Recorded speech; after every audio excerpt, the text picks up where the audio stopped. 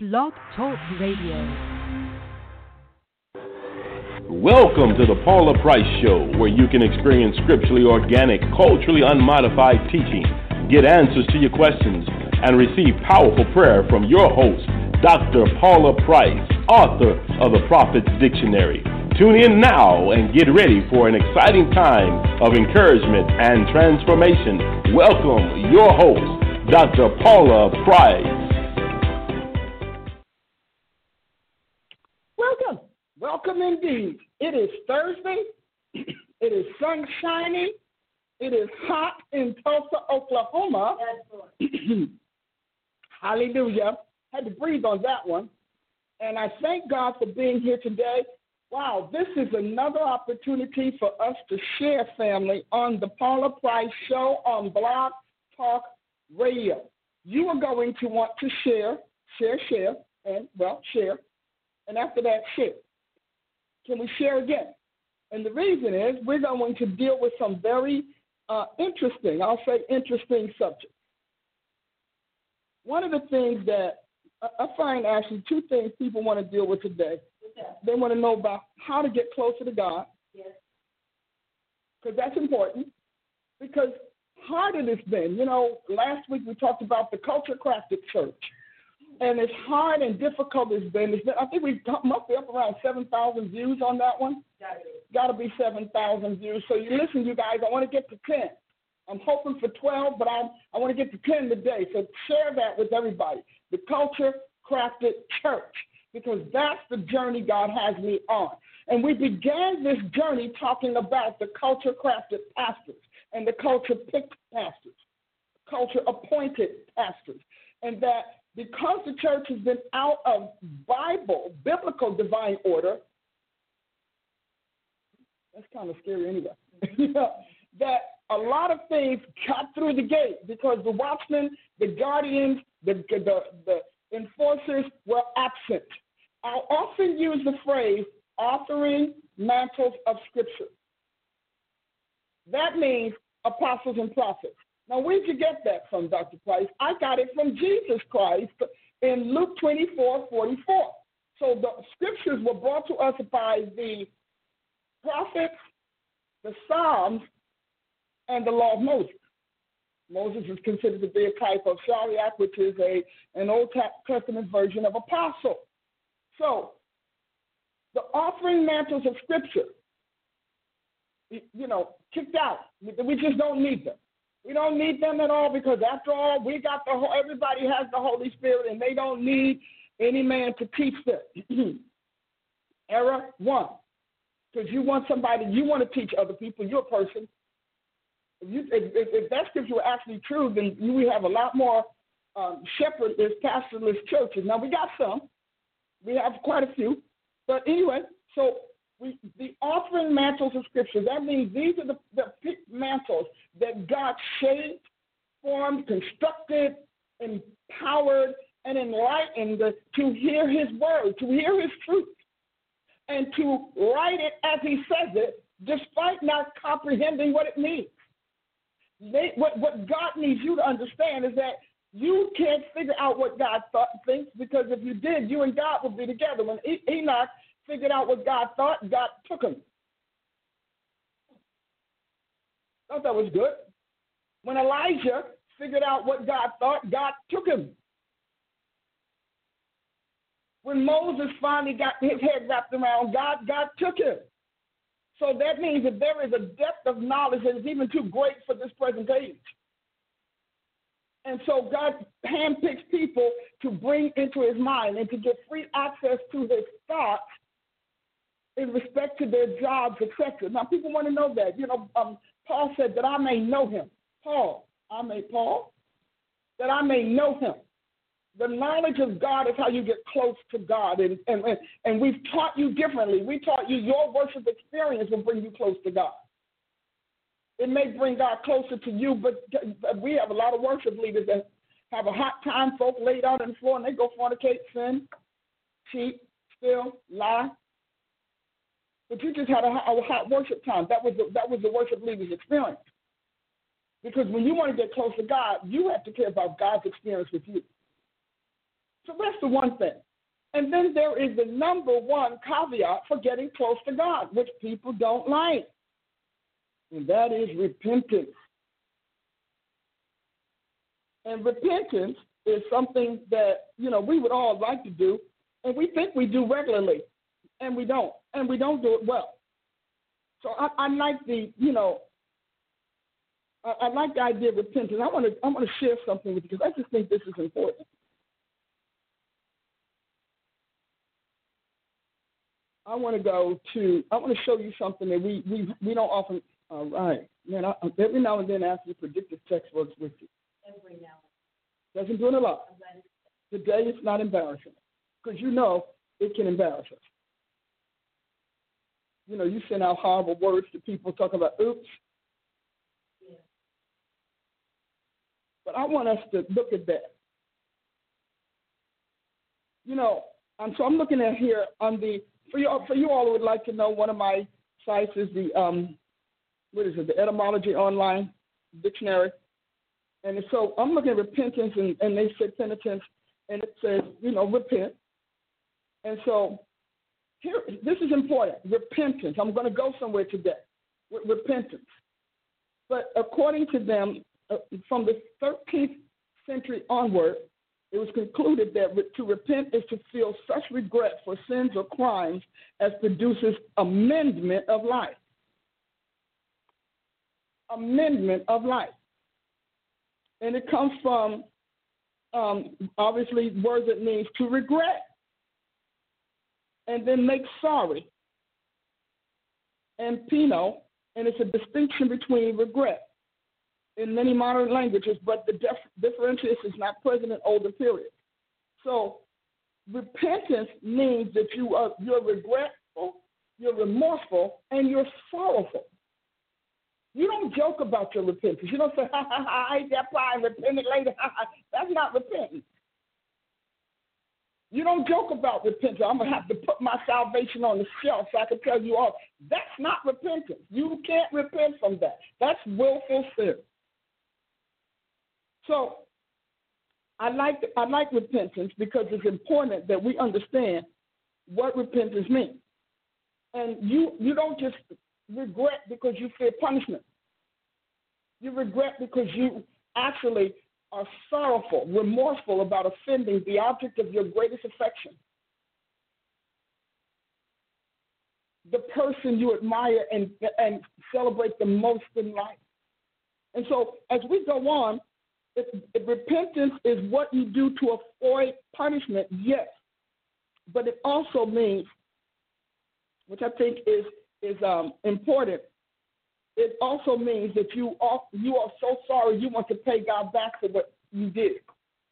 So there's a compensation or a fine or what they call an atonement compensation for your sin. A lot of you all repent to God. You have these whole great moments. I had a deep moment in God, and I'm repenting.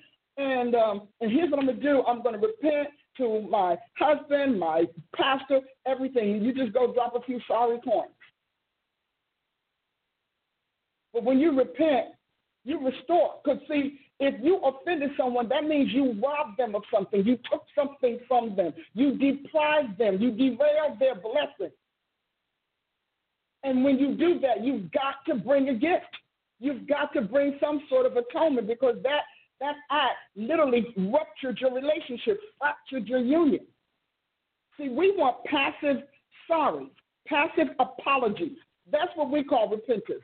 Passive, like you stepped on somebody's toe. Oops, sorry, let's go on. This is not a step on someone's toe, bump into them in the hallway. This is actually contemplative revelation of a damage that you caused in someone's life, starting with God. Contemplative revelation. And then from there, acceptance, acknowledgement and acceptance. Because a lot of people, blame keeps you from being penitent. You can't repent if you blame it, because in your mind, you didn't do it. Come on, tell everybody you want. Share, so everybody can get repentance right. You take somebody's job and you know you did it, but then later on God convicts you of it. You've got to make reparations. And that whole piece of repentance has gotten lost. It cost that person something to suffer and endure your crime against them. Because repentance is about crime. Well, it is. We took that from you because, see, we got that culture-crafted church and that culture-crafted leader telling you it's okay as long as you feel better. It's a done deal. But actually, repentance is about you feeling horrible as you make someone else feel better. So that culture-crafted church is always going to invert righteousness. It's always going to invert God's righteousness. So with that price, you realize that it could cost me everything. It probably cost them everything for you to do what you did.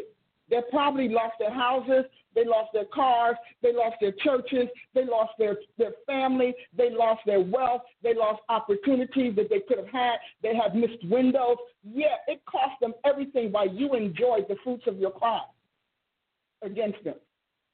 You know, we're often like to preach about Ahab and Jezebel and Nabal's field. We like that. But do you know Christians do that to each other every day, and leaders and mentors are the worst. Leaders and mentors have that whole David Uriah thing going on. So David got 700, 900 wives, and yet you got to go take this very faithful soldier's one little one, just one, and you have to take that one. Now you can sit there and get a new woman every hour, and God said, and I'd have given you more. But you had to take this one little servant, faithful servant, who loved you above all else. You had to take their only treasure, their only pleasure, their only pride. You know, adultery in the church is like that, especially when leaders commit adultery. So as we go forward and we start talking about repentance and those kinds of things, I want you to see it differently. Repentance is not just a matter of you saying, I'm sorry. And for some reason, God wants to clear the slate on that, you know? And so when I think about it, let me get this right. When I think about it, you know, I want to go here because I really want you to understand that repenting means that you are taking something that you gave an unlawful release, and you're gathering and confining it again to yourself so that it stops being damaging to someone else. When you commit these things, the church never thinks of their acts against each other, aggression, assault, recklessness. You never think of those as being acts of damage. You damage another's life. No, that's not how I meant it. It doesn't make a difference how you meant it. As a matter of fact, the fact that that's the outcome is the truth about what you meant. And so when you think about God's word, the word of God is sharper than, quick and powerful and sharper than any two-edged sword, dividing asunder. God knows what you meant. The last phrase of that reveals everything. He knows the thoughts and intents of your heart. And if he exposes them, that means he wants the world to know the thought and intent of your heart. Some of you today, I don't know who you are, but God is telling you need to clean your slate because you've been running roughshod over the people of God. You've been running roughshod over people's blessings. You've been all of that. Understand that God gives you a window of repentance. We're going to talk about the window of repentance. And we're going to talk about what repentance looks like to the repentor, starting with God. The Lord said to me one time way back, back in the 80s, he said, Paula, people can never offend their brothers and sisters in me until they have offended me and not cared. So when Jesus says, if you've done it unto the least of these, you've done it unto me, that's what he's talking about. You cannot do to people or for people what you haven't done to God or for God. That's a fact. Okay, write that down. You know, you're meeting my teaching mantle today. You cannot do to people what you haven't done to God first. So you can understand that before you committed adultery on your spouse, you committed adultery with your God. Before you showed infidelity to your spouse or your friends or your loved ones, you started with God. How do you say that? Because you started by drifting off watching things you shouldn't watch. You started by entertaining imaginations that you should have killed. You started by having conversations. So you understand that sin is what you talk yourself into doing. You have to talk yourself into your sins. And you have to create a place for them in your life, in your thought life, in your emotions, in your psyche, in your disgruntledness. You have to talk yourself into it. You have committed adultery probably 2 years before you acted it out. You visiting movies and hanging out with friends and all those kinds of things, all of those are precursors in their stages. And they are what's telling the spirit realm to go and create this scenario for you to satisfy your flesh, because you've already satisfied your spirit. And you've already satisfied your soul. Now you must satisfy your body. So all of those years, and when you finally come to your senses and you come out of it, you say, God, I didn't mean it. God's like, yes, you did. The reason he could charge you with a crime is because you committed it in the spirit first. You criminalized your relationship with God by entertaining something that you knew you should have slaughtered way back. And then you criminalize the human realm by allowing your soul to taste and imagine and to fantasy and all of that before your body even said, okay, my turn. So by the time it shows up in your outward life, you're answering your body's cry for my turn. See, this is how God sees it, because when you were in the spirit realm, you begot it in the spirit realm. You incubated it in the soul realm, and then you executed it in the physical realm. Are you all following me today? Are you with me this morning? Because some of you all say, I keep apologizing, I keep repenting and going back and doing it again, because you have never, ever regretted conceiving it. You never regret it, because you were a victim. You're a victim of your emotions. You were a victim of circumstances. You're a victim of mistreatment. You're a victim of all sorts of things. And because you still keep yourself lodged in that place of victimhood, you can't get free. And you can't get free because you really don't want to say it was you, because it is embarrassing after the fact to say that mess was in me. That filth was in me. I brought this into existence. I did this to myself. That is an embarrassing statement, but if you can get past that embarrassment and get past that humiliation, that you can come into that strata of truth, that realm, that dimension of truth where lies can't stand. You see, your body is the liar and the lie detector on earth. And when you get out of that body, lies have no place. So you can maintain that in your heart all you want. That God is going to know you did it. He's going to tell you that. When you get really close to God, he jumps the gun on you. No, that's not true. But I don't know who I'm helping today, but God wants to send some blessings into the earth. But you are going to have to understand that God can't bless sin. He can't bless mess. Why? Because he already cursed it.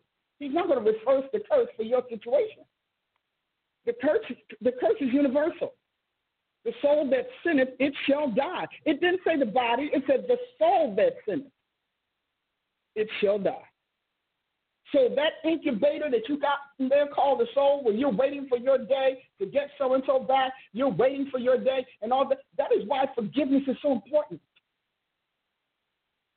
Forgiveness is so important. Forgiveness is going ahead of the trauma, the hurt, the crime, and giving people a relief anyway for your best interest. Your best interest.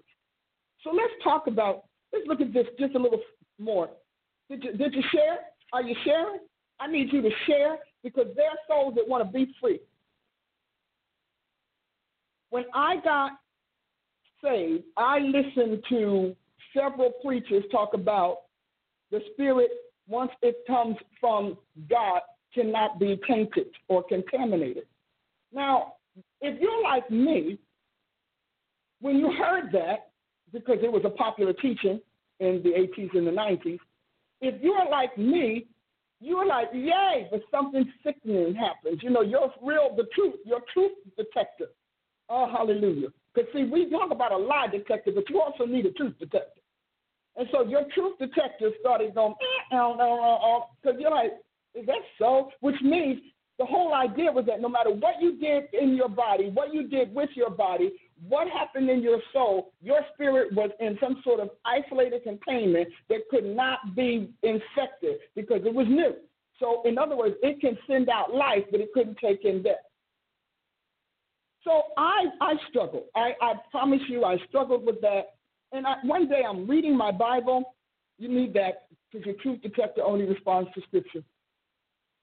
Whether it's the spirit of a thing, the presence of a thing, the standard, the influence, it only responds to that. And the Holy Spirit took me to 2 Corinthians 7:1. And from that moment on, I got free.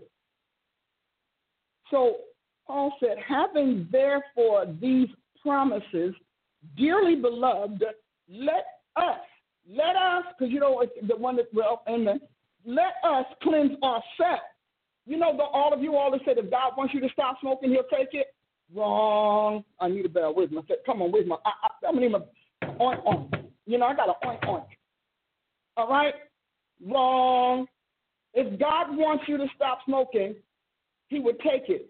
When God already told you that he would judge you for destroying your temple. God wants you to stop doing drugs, he will deliver you. So, not happening. You know why? Because God gave you the faculties and the resources to deliver yourself. So he says here, having therefore these promises, dearly beloved, let us cleanse ourselves. If you're reading your Bible, my family, my beloved family, I want you to highlight cleanse ourselves, because the responsibility for the state and the condition, the health and wealth of your soul is on you.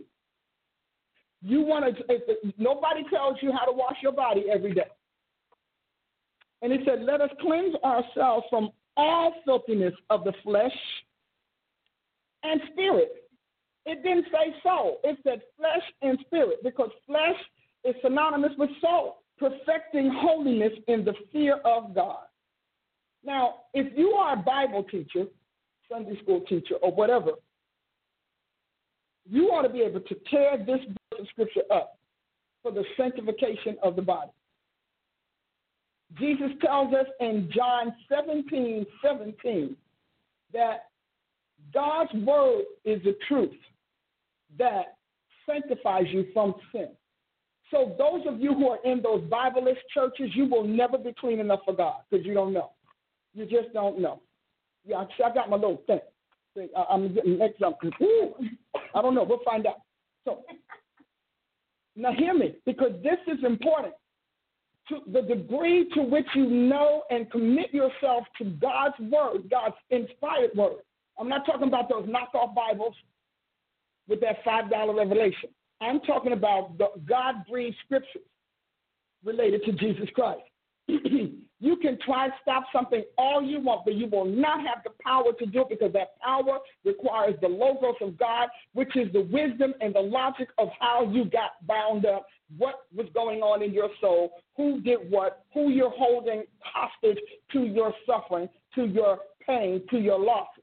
Because, see, that hostage creates a hostility. So God wants you to know that he is not coming after your nicotine habit for you. He'll get in it with you, but he's not going to come after it for you. And your pastor who said, don't worry about it, it's the Lord and take it. You wait on it. You'll be in the grave, and that's how he'll take it. He'll take it by taking you. So you have got to decide you are responsible for the health and wellness and well-being of your soul. That is your duty. It is your possession. It is in your body. It is your duty. You must heal your physician. Heal themselves. You have all of these preachers out there preaching up a storm, going back to hotel rooms with homosexual and heterosexual relationships, drug parties, orgies, and carrying on, and standing up there over you with souls so filthy, even hell got to give them an award. You are responsible for your soul. And God, I want you to realize this is scripture. And because they took you out of the Bible, they took you out of Christ. And when they took you out of Christ, they took his light out of you. So you are running on a dark light. Some of us running on stadium light, others are running on sunlight, and some are running on pin light. And most Christians, especially in these culture-crafted churches, are running on pin light. They're running on feel as you want. See what you like, do it because you like it. Where everything is, their single entity is the measurement and standard for everything.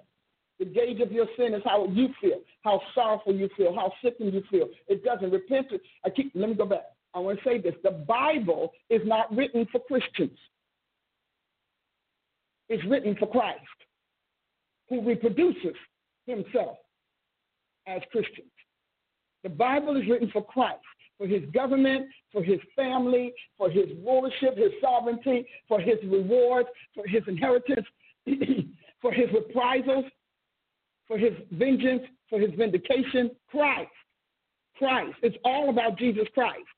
If you started reading your Bible as if it's about Jesus Christ, you're going to step into a dimension of revelation that will open up the eyes of your understanding. The Bible says the veil is taken away in Christ. You read the Bible without Christ, you get Moses' reward, which is the veil still lies on your mind and your flesh. You know God is saying something, you know it pertains to you, and yet,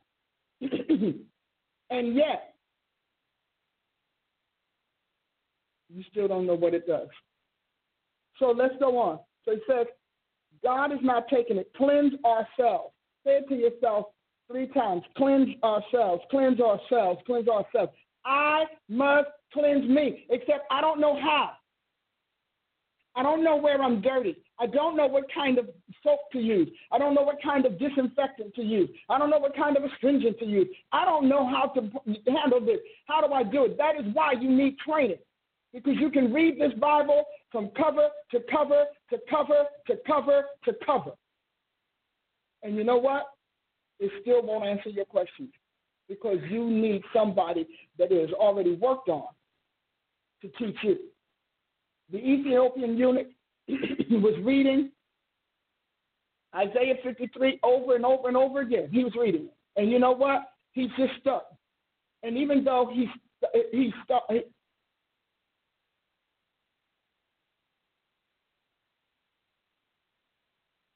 need my camera folks to be still. Even though he was reading it over and over and over again, it didn't make sense until what? Until the person it had already worked on connected with him. When Philip connected with that Ethiopian eunuch, he was released from his ignorance. He was released from the darkness. He was released from his unenlightenment because of the glory of God upon Philip, and he got answers. And he said, well, how can I do this? Who are they talking about? How can I do this? I mean, after all, I don't know how to make this work. Philip explains the gospel to him. A lot of you have never heard the gospel. You've got tidbits, but you've never heard the gospel. If, in fact, you want to know the gospel as the offering mantles of scriptures communicated it to the world, you need to get my book, Before the Garden, because that book talks to you about the gospel. In my course, my program at Price University, I have a whole class on the gospel. I'm telling you that thing is a minimum 40 different strains. I thought it was 23, and then I read them all over again. I said, oh, my goodness, because what you think is the gospel doesn't stop at your salvation. It doesn't stop when you say the sinner's prayer. The gospel begins. That's just to let the gospel begin to have access to your being. Ooh, Wait a minute. Hold on. Hit. Come on. Bang. And then. Oh, I like that. I like that sound effect. You like that, Prophet? I do. Woo! I go. Oh, yeah. I'm in. I'm on. Got another way. Salvation prayer only gives the gospel access to your inner being. It's an access prayer. It's not a final prayer. After that, you need to go through all the other strains. We're in, now wait a minute. Prophet Ashley told me today is Christ University Day. Is that right, Prophet Ashley? So I'm going to throw that in there a lot. We are, the new semester just started. It's going to be wonderful. But you have to. The church has very little soul development. It has spiritual gifts training, spirit of enlightenment training, but no soul. And you know why? Because soul is where it hurts. When people start dealing with your soul, you need to literally brace yourself for a lot of pain and a lot of humiliation, because it is the mirror zone of your existence. It is the mirror that looks back at you. It is the thing. Your soul is your reflection and the reflector of you. You can hide it with your body behaviors. You can just ignore the spirit. But when it gets sick enough, perverted enough, and deformed enough, it starts eking through your body, and that is what they call dysfunction. All your soul's archives, all of its collections, every part of its inner self, its secret self, becomes literally broadcasted. Your body broadcasts your soul. That's why you get to do things and you can hide it for 2 or 3 hours, and then all of a sudden you go home, nobody's around, and this, that, and the other taken out. Your soul, what your soul desires, what your soul conspires, and what your soul transpires becomes broadcasted in your body. Your body exists to broadcast the unseen parts of you in this world, to publish them, to perform them. And so what we don't talk about in the soul, because if you're talking about that good news gospel we've had, I'm happy, be happy, everything is good news, don't tell me no bad news, that's a lying theology. That's a lying therapy. It's a therapy to halt the truth that will make you free. Because the Bible says the truth will make you free. And so the more truth Satan takes out of a life, the more captivity he can get permission to have in that life. Because captivity needs your volition. Did you like that? See, you are not captive because the devil just ran up on you like a street crime. That's not why you're captive. You're captive because you issued edicts, authority, instructions, commands, and pulses to the whole sphere of resources God assigns every life to let you have your way. And when you back up and back up and back up and back up and back up and back up, most, I will not say all, but when you back up to most bondages, most dysfunctions and disorders, it is literally a run amok rule to have your way. But you don't want to admit that you created that in your life. You don't want to say that. I want to commit that. Why do I want to admit that? Why would I want to say I admitted, I constructed psychologically, soulologically, constructed the dilemmas that I'm facing today? I coded my soul. I coded my secondary person to go and create this scenario with being blind to its consequences and ignorant to its methods. Are they following me, Prophet? See, if you want to be free, you've got to tap into your truth root, because it is the root of truth that will make you free. And until you get to a point that you will acknowledge that all have sinned, all means all have sinned, that comes short of the glory of God, and that you have a whole con system where you convince yourself that you are not that bad. You are not that self-serving. You are not that bad. When you get to a point where you want to be free, you are going to do the work. And the work is back up, and then you mean to tell me that I engineered this 5 years ago? I engineered this 7 years ago? I concocted this 15 years ago? Do you mean to tell me that I have that much power over my life? Yes, that's what the blood bought you. The blood bought you something that you did not have, and that's willpower. And your willpower came from God's power. Yes, you did. You did it when you were 16. You did it when you were 12. You did it when you were 9. This is one of the reasons why we created PPM Global Resources and our advisors program. Because people, you have been, the fulfillment of the physiological manifestations and consequences of what you concocted maybe even 2-3 decades ago is so far down the line, there's a disconnect. So you don't remember. You just know you want. You don't remember how you came to want, why you came to. You don't know any of that because that's blinded, because we're very good at compartmentalizing ourselves so that we don't have to deal with our uglies down here. So we're always decorating, we're always renovating, we're always constructing, but most of all, we're always cloaking. And so we've got to uncloak your soul, because the Bible says your soul seeks a cloak for its sin. So you've got to do that. And you can't repent, not genuinely. You can feel bad. You can really wish it hadn't happened. You know, you can do that. But repentance, where you begin to gather that, all of the apparatuses and all of that stuff tied to that error, tied to that action. When you begin to collect that up like one does on garbage day and tie it up and pick it up again, you can't repent. And you can't even just kick it aside, because you got to understand why you chose this versus that. Family of 6 kids, same parents, same household, every day. And yet each kid has a different experience and a different set of memories from that household. Why? Because that's dealing now with your psychophysiological makeup, how you are made, because that determines how life imprints and impacts affect you and shape you. You have to know that. You have to know. And see, so deliverance is not some blind, high musical, fever-pitched singing, act that sets you free.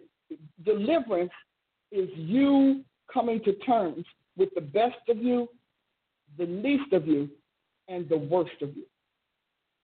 And using your free will, your blood-bought free will, to address them honestly. People will not be delivered by lies. Lies don't deliver because they're meant to enslave. They may be captivating, but they're also enslaving. If you're a person prone to fantasy, you will not be free early, because you need fantasy for your soul to be validated as an independent and also as a consoled entity. So you won't do that. People who are easily fascinated, we call them stars in the eyes. People who are always into fantasies, always into imaginations, those people, you have to keep some soul sickness alive and fervent to do your job, or to completely entice yourself and delude yourself into accepting something that satisfies a want you engineered way back in time. Remember, Satan can't do anything with mature people, ever. I don't care whether you're saved or unsaved. Mature, balanced people can't do it. People who have been cleansed by truth, because truth is a cleanser. That's why you know the true blood of Jesus will cleanse you. Truth is a cleanser. And so people, he can't do anything. That's why he had to work hard to take down America. And how did he do it? By reverting it to childishness, reverting it to his juvenile years, his juvenile mindset. It has to do that. Every nation he's going to take out is going to want to be like a child, is going to want to go back to childhood, want to go back to high school, want to go back to prom night, want to go back, and go back. That's how you take out a nation, by making people afraid of truth, terrified of maturity, and totally disgruntled in adulthood. If you can fan those flames, you got yourself a nation. Then everybody wants to go back. Elderly people want to be dressed like kids. I'm looking back. The horrible things you ever could see.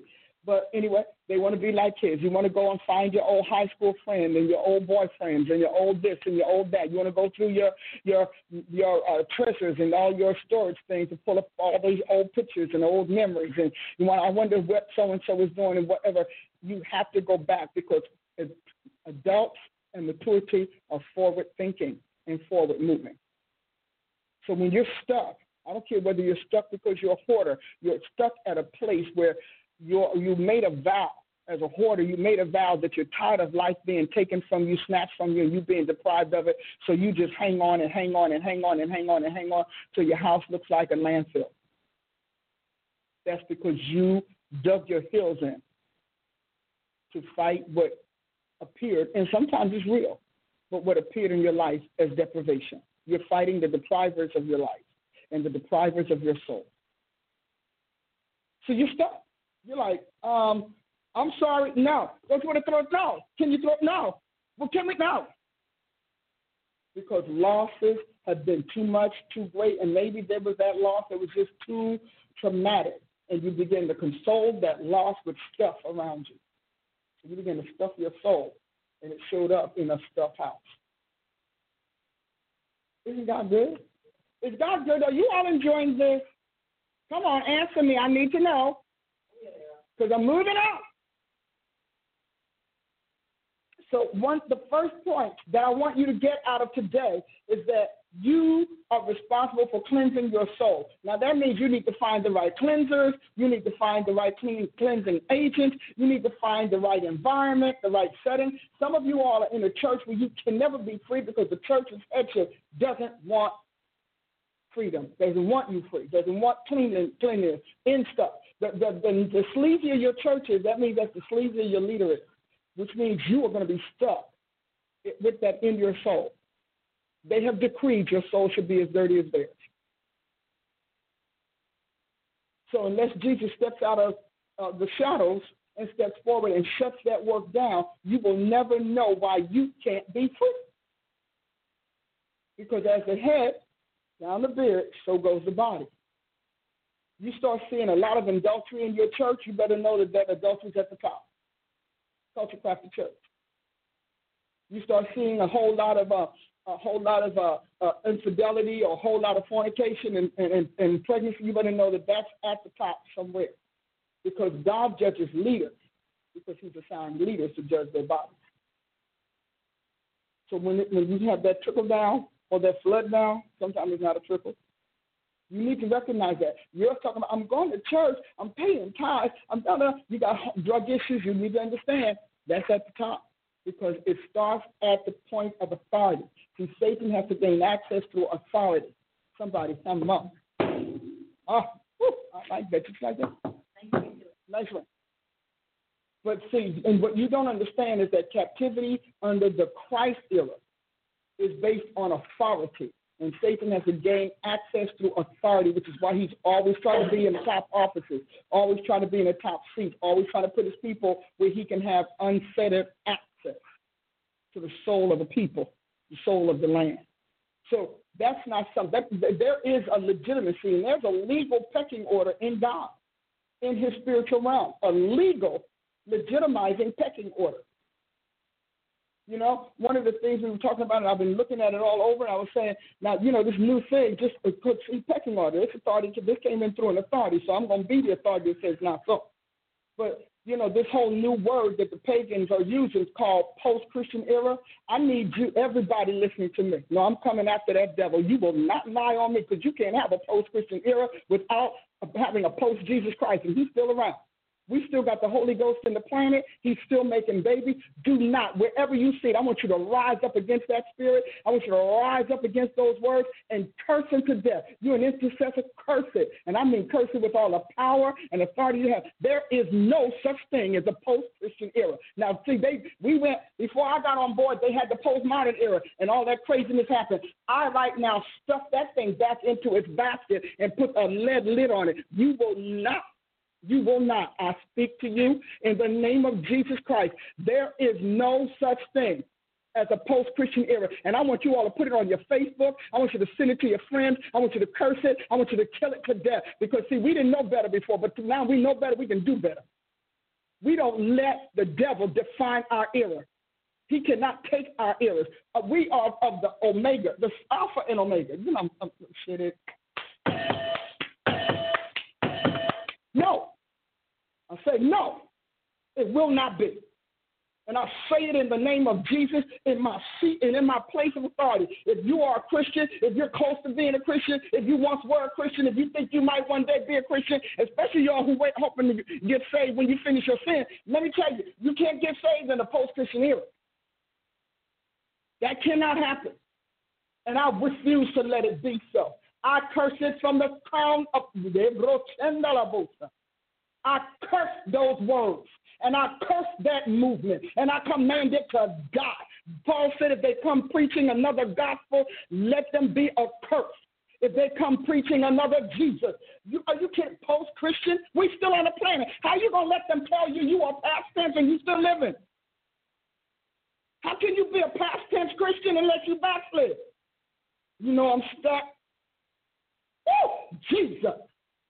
So you got to get righteous indignation with these devils, but they need your authority. So they need you running around talking about we in a post-Christian era. Don't you ever say it. Don't you ever think it. When it comes to your head, curse it and the devil that brought it.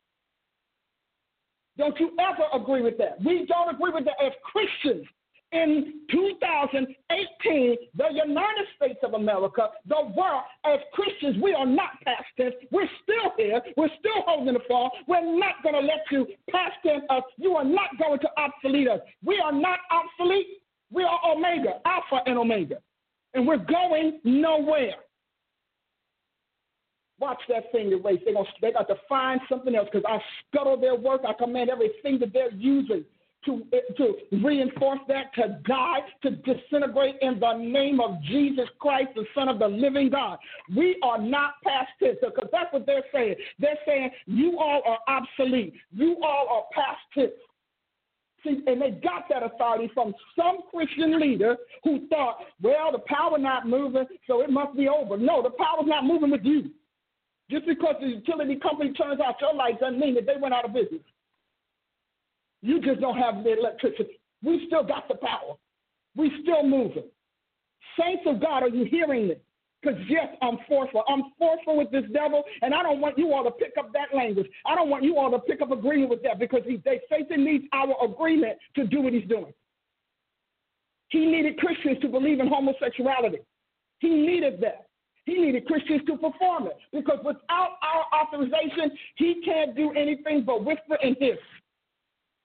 He needs us. He can't do it without us. And you are not going to obsolete Christianity, not this year and not on my watch. If the other watch was happy with that, fine, not me. We are the offering mantles of Scripture. I'm an apostle of the Lord Jesus Christ. I'm a prophet of the Lord Jesus Christ. I'm a five-folder. I'm a three-folder. And I decree from my seat of authority and the power vested in me, you will not obsolete Christianity. We are not past tense and not a Christian that names the name of the Lord will ever make that decree. We are not post-Christian. There's no such thing as a post-Christian era because the Bible says we exist to the end of time. Even when the church is gone, then we got the 144,000 Jews that are going to still keep Christianity alive. And when the 144,000 are gone, we still have the angels of God preaching the everlasting gospel of Jesus Christ. Do you understand? We are going to close this thing. We opened it, and we will close it.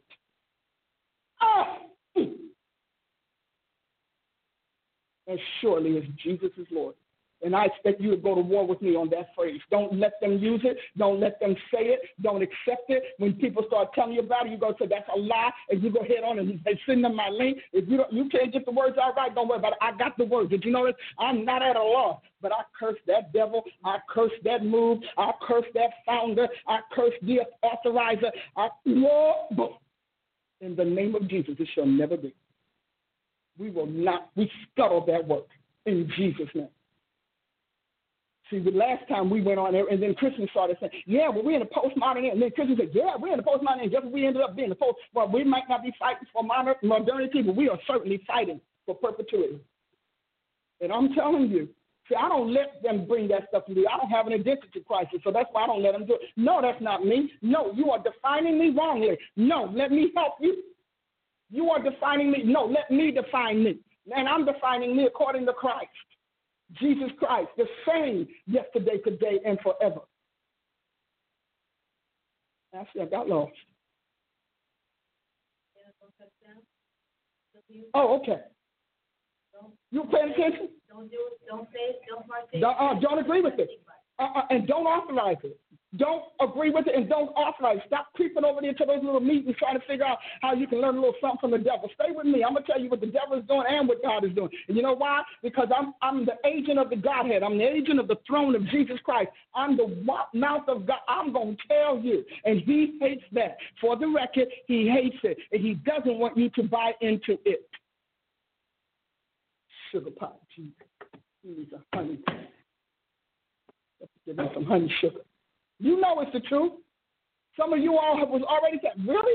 And you sitting there, you're alive, kicking and working and praying and praising and carrying on, talking about, really? Really? Are we there? No, we're not.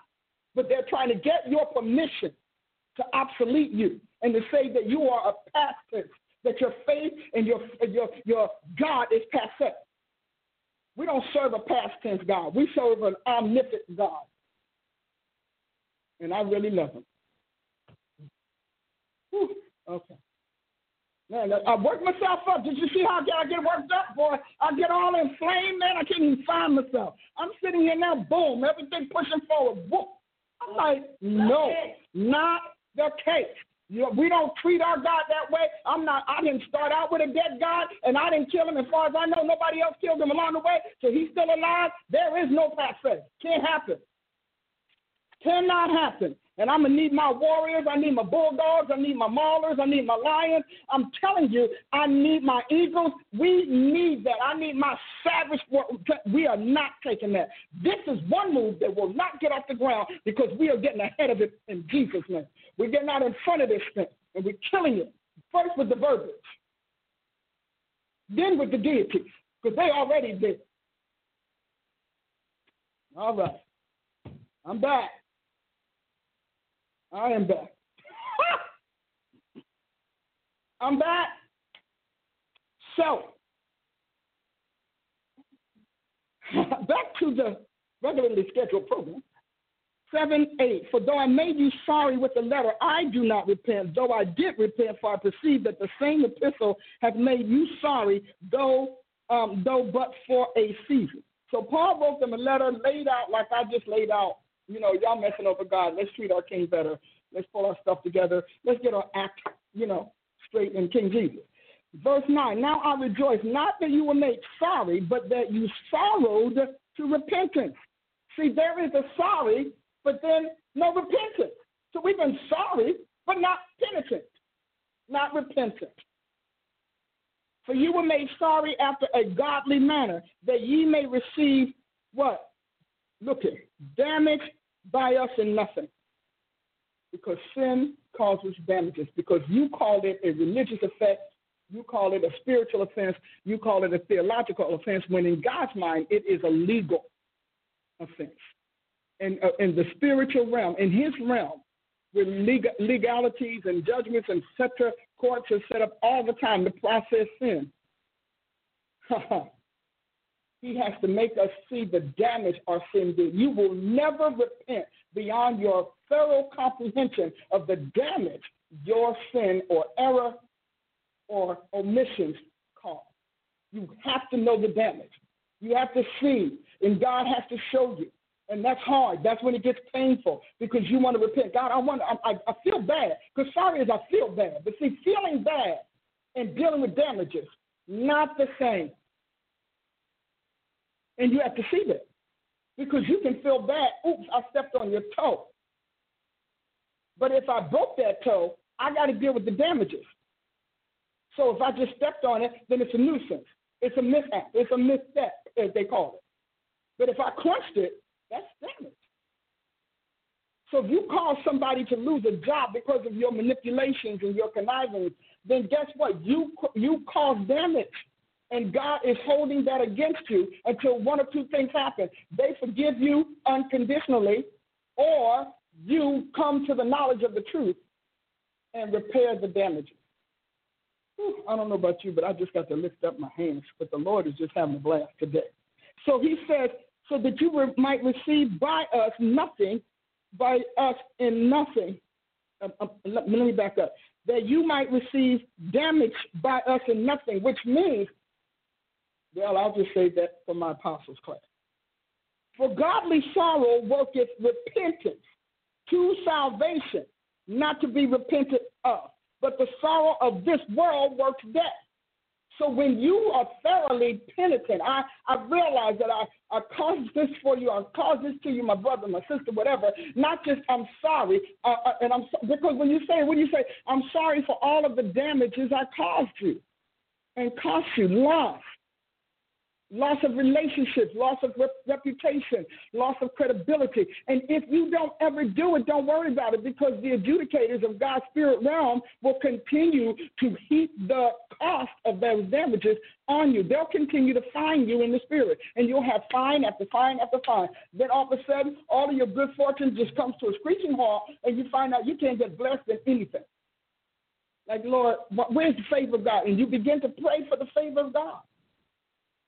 Because when God's spirit starts finding you for what you've done and refuse to repent of, the first thing you seek shut down is favor. And then after that, indulgence. Where people just like, oh, well, I know you'll pay. All of a sudden, people trust you with nothing, because that mistrust that you created is reproducing after its own kind. And so then, but then he said, but godly sorrow. That means godly sorrow starts with what it did to God. Not just why you did it, why you had to do it. God needs to understand. Well, Jesus needs to understand. I mean, after all, we're on earth. He's in heaven. No, he doesn't. He was on earth. He went to hell. You still haven't gotten there yet. And went to heaven. So the first thing you have to recognize is when you are sorrowful for what you did, and how it affected God and your relationship with God, you're well on your way to repentance. But until you thoroughly process the God factor, you can't repent. You just feel bad. You wish you know how the world does it, their way of repentance. Yeah, but that wasn't my better self. I don't care about your better self. I'm sitting over here laying down bleeding. Your better self means zippy-doo-doo out of me. And so now, then, and he said, and that leads to repentance. It works to salvation. It works to save you from the reason that happened, save you from the fact that it's in you. It saves you. That's a work of salvation. Oh, come on, some. Do you realize that your salvation will be halted, will be stunted, your salvation growth and benefits, and if you have a problem with repentance? This is a work of salvation and not to be repented of.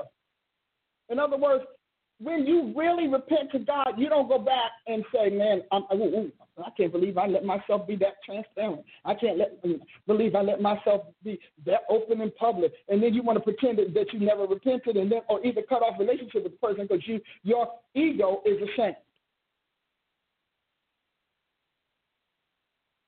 And then, but he said, but the sorrow of the world works death, which means when you are sorry for what you did to the world or what happened to you or what the world did to you, then it's a death to your emotional strength, your psychological self. Because you want to be friends with the world. You don't realize how deeply embedded in us that is. You want the world to like you. You want the world to approve of you. You want the world to trust you and to use you and to receive you into its fold. So when you do something against the world, like decide I'm not going to sin any longer, or I'm not going to stay in this job any longer, or whatever, yeah, that's going to work death. It's going to work not death to your soul, but death to your your livelihood, your reputation maybe, and maybe some credibility. But look at this. For behold this, self-same thing, that ye sorrowed after a godly sort. He lays it out, after godly sort.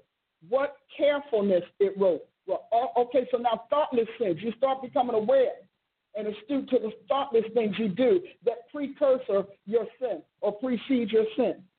In you, yea, that clearing of yourself, soul clearing. You begin to cleanse yourself of that habit, that inclination, that appetite, that instinct, that impulse. And then, what indignation. You can now call what you did sin and be indignant about it when it's witnessed in others. Because, see, when you are filled with that, you don't have indignation, you have indulgence.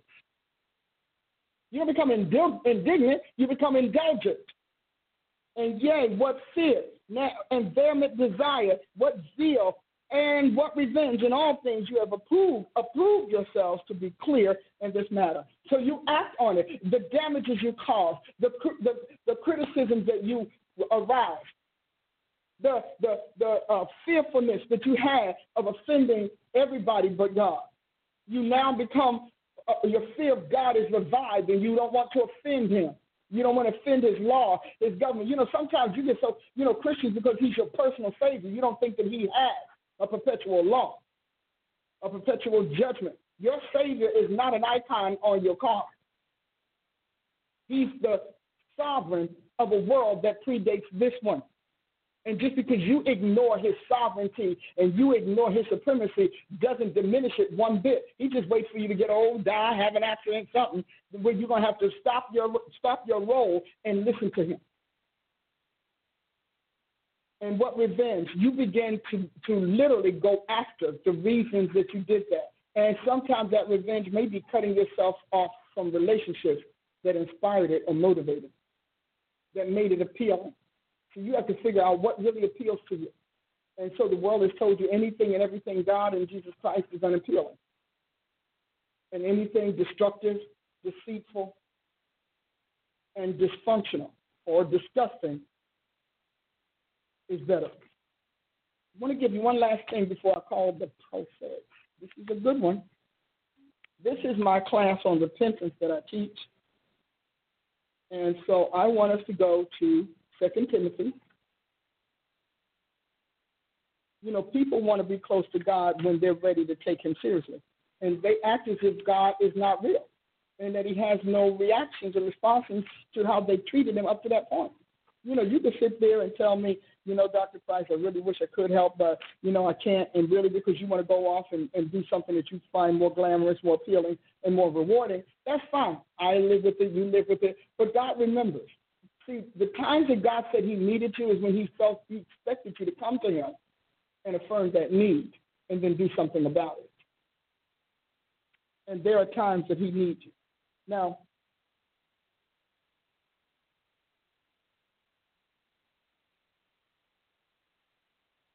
this is 2 Timothy chapter 2, verse 18. Who concerning the truth have erred, saying that the resurrection is past already, and overthrow the faith of some. Overthrow. Nevertheless, the foundation of God stands assured, having this seal: the Lord knoweth them that are his, and let everyone that nameth the name of Christ depart from iniquity. But in a great house there are not only vessels of gold and of silver, but also of wood and of earth, and some to honor and some to dishonor. So God got all kind of stuff in his house. You all keep asking, why is that in the church? It's in his house.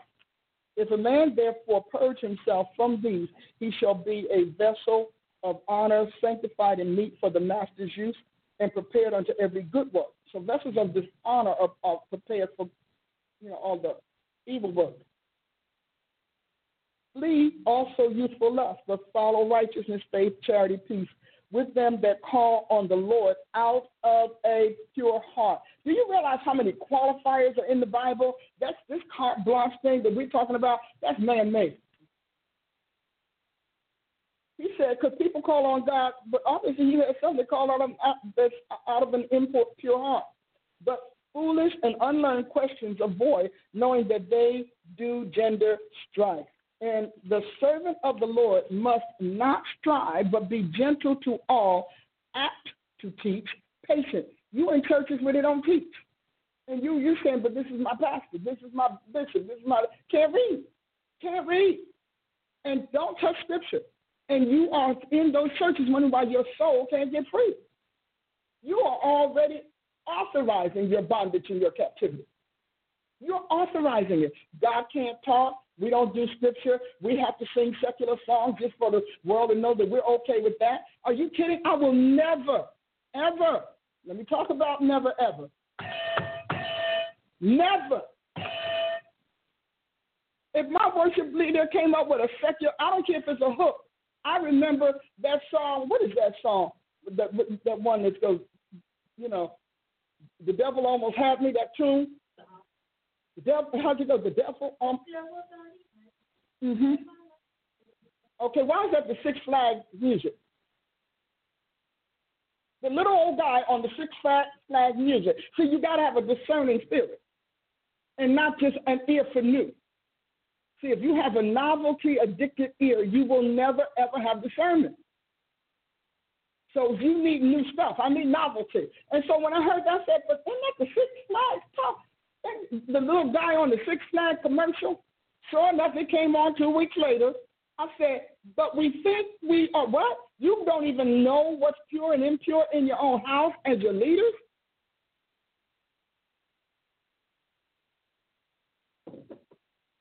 I'm just saying. Must not strive, but be gentle unto all, apt to teach, patient, in meekness, instructing those that oppose themselves. Now, here's where I want to go.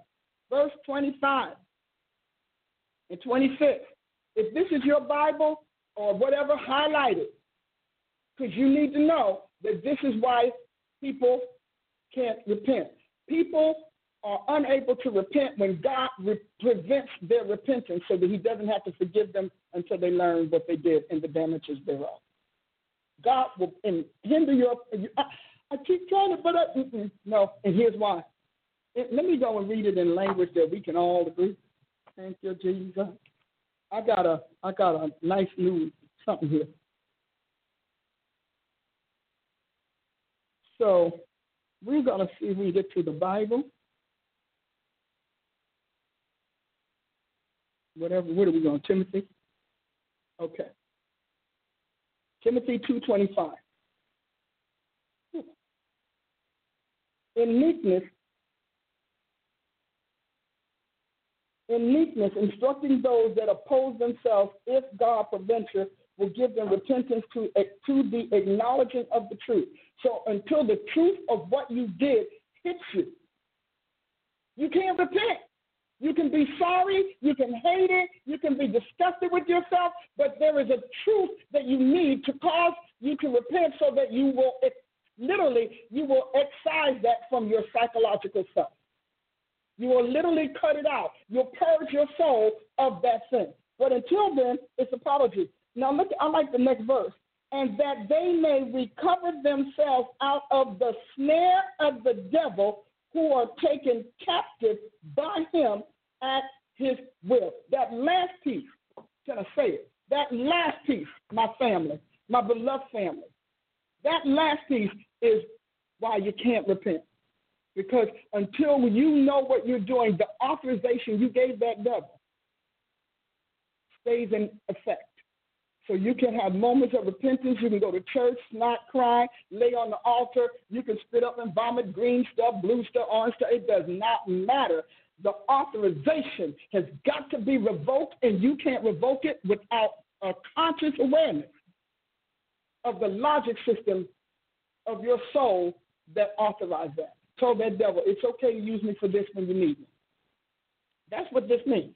You authorize that. When I want to seduce a man from his wife, I'm going to use you because you are the woman that availed yourself to me and you gave me authorization. So I can send you on assignments for me to do my will.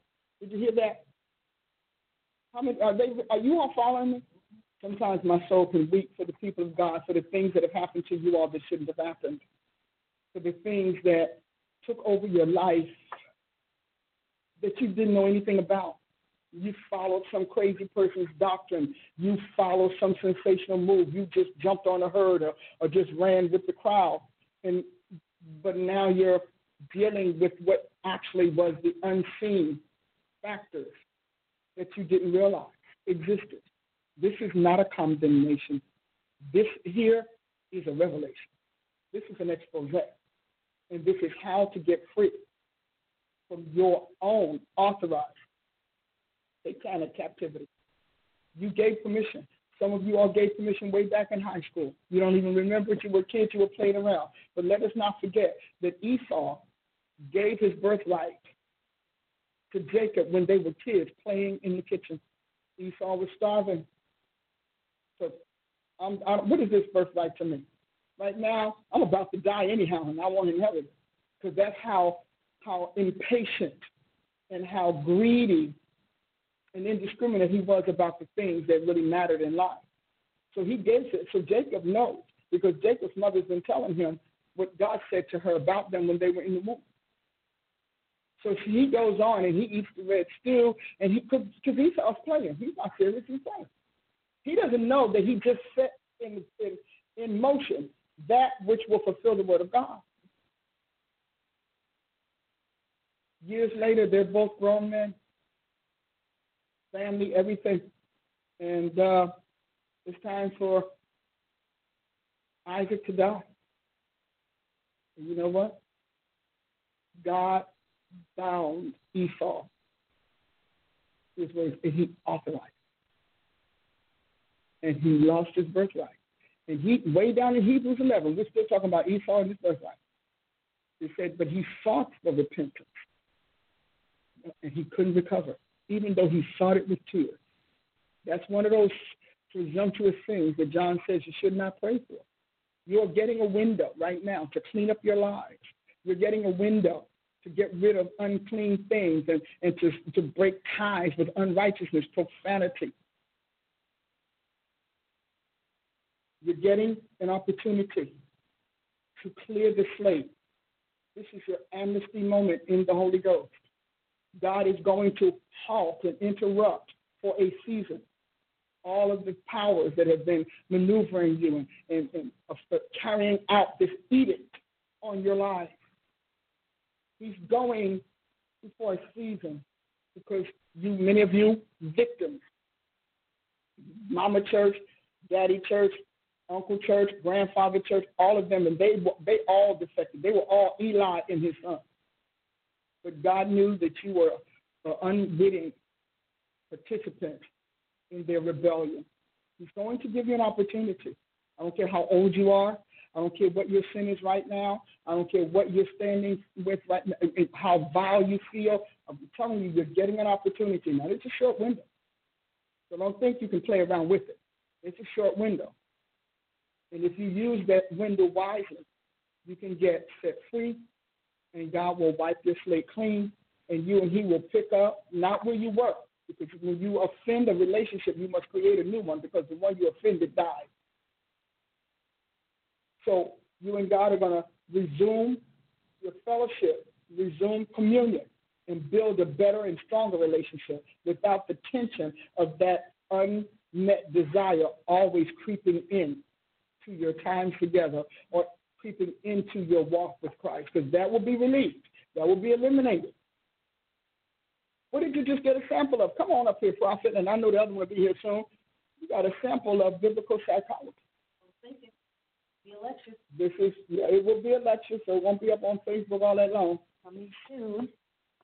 So you better share it today, because Prophet Ashley pulls stuff down very quickly. I might be nice. You feel nice today? On this subject, yes.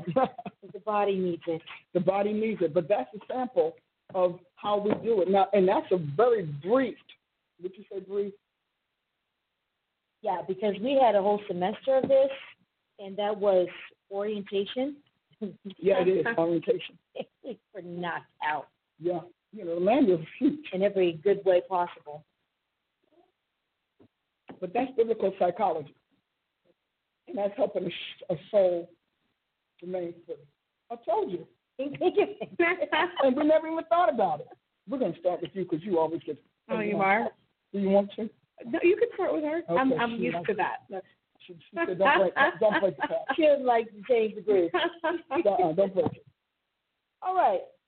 I'm going to ask you a question. Oh, Lord. About some things that you said. But namely, when you said if you have a novelty addicted soul, when you were talking about that, how does someone know if it's, and I'll use the prophet as an example because our job is to be out there on the wire, know what's going on. How do you know if you have a novelty addicted soul or if you are just scouting around or, getting information or something like that? Novelty addicted souls are always jumping on the next thing. They are your trenders. Trends draw them. And trends don't just inform them. When you are doing your job, trends inform you. Oh, so this is passing for them. This is coming up. But the other people, unless it's trending, they're not moved. Because the novelty addicted soul needs to always be doing the next thing, always on the lookout for the next thing. And so that makes them very vulnerable to any kind of charlatanism, where they just buy into anything. And so it makes them gullible. And it makes them gullible because they're eager to obsolete things. So they obsolete things quickly because they're already on to the next thing in their world. Which can probably make you very resistant to wisdom of thinking because it's all about the experience. It's all about the experience and the person saying it to you. Okay, so if people who are hooked on the whole novelty thing, would a lot of their responses be, well, you're just isolated, you're not really in touch, you're not in the flow. You're not open-minded. Okay. Yeah. And they're always criticizing you. They will criticize the stable, the established, and they will always want to make you feel bad for not chasing their win. So I'm waiting for a train. I'm not going to chase your win. And that's what they want. They're always chasing the wind. That's what Scripture says they do. Okay. It says they're always chasing the wind and then waiting for the whirlwind. They want the next thing to move them ahead because to them, they're nothing in what they see as standing still. People can only see them when they are outpacing what's moving. You're very welcome. I'll sip some whatever this is. Coffee. Smells very good. That's not right. It's still my left, from morning. Okay, Dr. Price has the best coffee. All right. And when you were talking about the sleazier the church, the sleazier the leader, I have seen, and I'm sure we've all seen at this point online, different ministers who choose to use unclean films or scenarios or demonstrations in their church to illustrate the point. For example, biblical psychology is biblical, and we stay straight in the word, and it goes right at our mess, never having to actually jump in the pool of sin that hopefully God has rescued us from to see the point. So is that part of the culture-crafted church trend? It is. Basically? Well, the culture-crafted church's main mantra is that we are not religious. We're not bound by religion. We're not bound by legalism. We are free enough to even embrace secularity and tell themselves and remain uncontaminated. Meanwhile, you show picture, you set up a bed in the middle of your pulpit and tell people to start teaching people how to have sex. First of all, that's not new. They could have just gone to their children's school class lecture. So that's not, sure they both. So that's not a big deal. So you obviously have an ulterior motive, and that is you're literally releasing the spirit of that desire. You're making it very titillating so that people will want to do it. Now, if you can do it in the pulpit, all the better, because now we can say Jesus understands and he appreciates our sexuality and sexual issues, which Jesus never did. He was like, oh, no, I know how that's going to play out. But see, I throw that back in my garden and see. But preachers who do that have already been perverse in secret.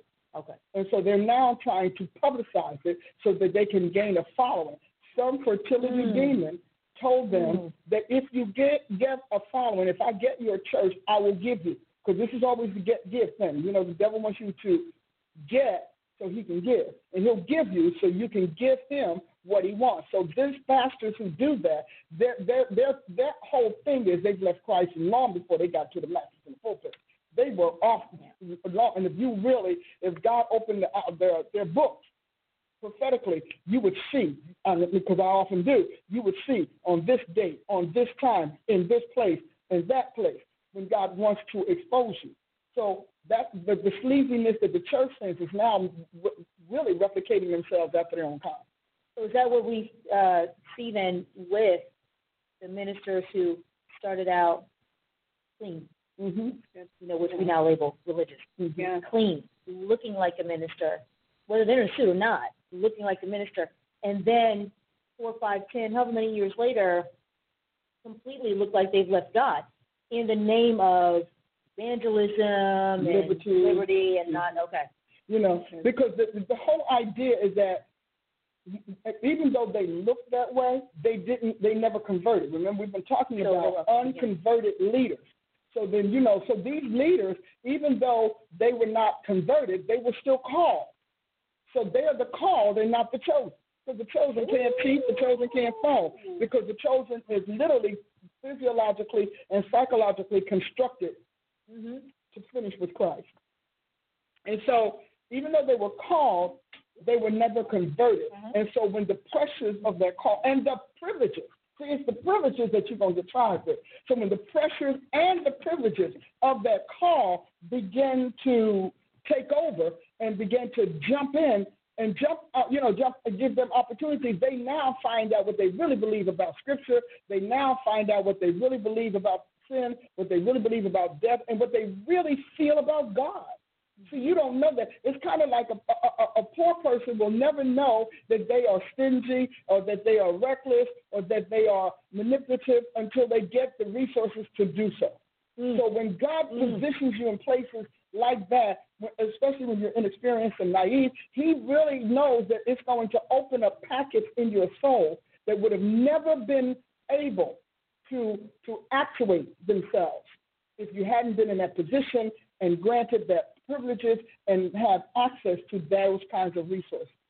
So even though they start out that way because perhaps that's how they grew up, but they never took time to get saved, never took time to be converted, never took time to learn Christ because they were always looking for an opportunity.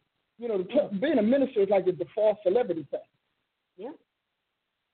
So later on, now they go and they meet the old God. They meet the mentors of the world. They meet their worldly preachers, and they meet all of them, listen to the doctrines and all of those kinds of things, sitting at the table, having dinner, and all of that. They meet them, and then they begin to have to weigh in on what they really feel. And if the person is someone they highly admire, then they're going to take their word as value over God. Think about the lying prophet. Right. And the new prophet. That is your story right there. Okay. And he went home, he sat down, he ate with them, he did everything God told him not to do. He said, God said, stay away from fools. If God said, I'm going to judge something, why you having dinner with him? I can't even understand that. But I can appreciate, though, the vulnerability to it because I was young. I've been out here a long time. I know the meetings. I know those things do happen, but they don't happen for you to even cut ties. Sometimes they just happen for you to show your strength and you to maintain God. In those settings, somebody's going to be converted. ... That was my ... Flipping back to page 1.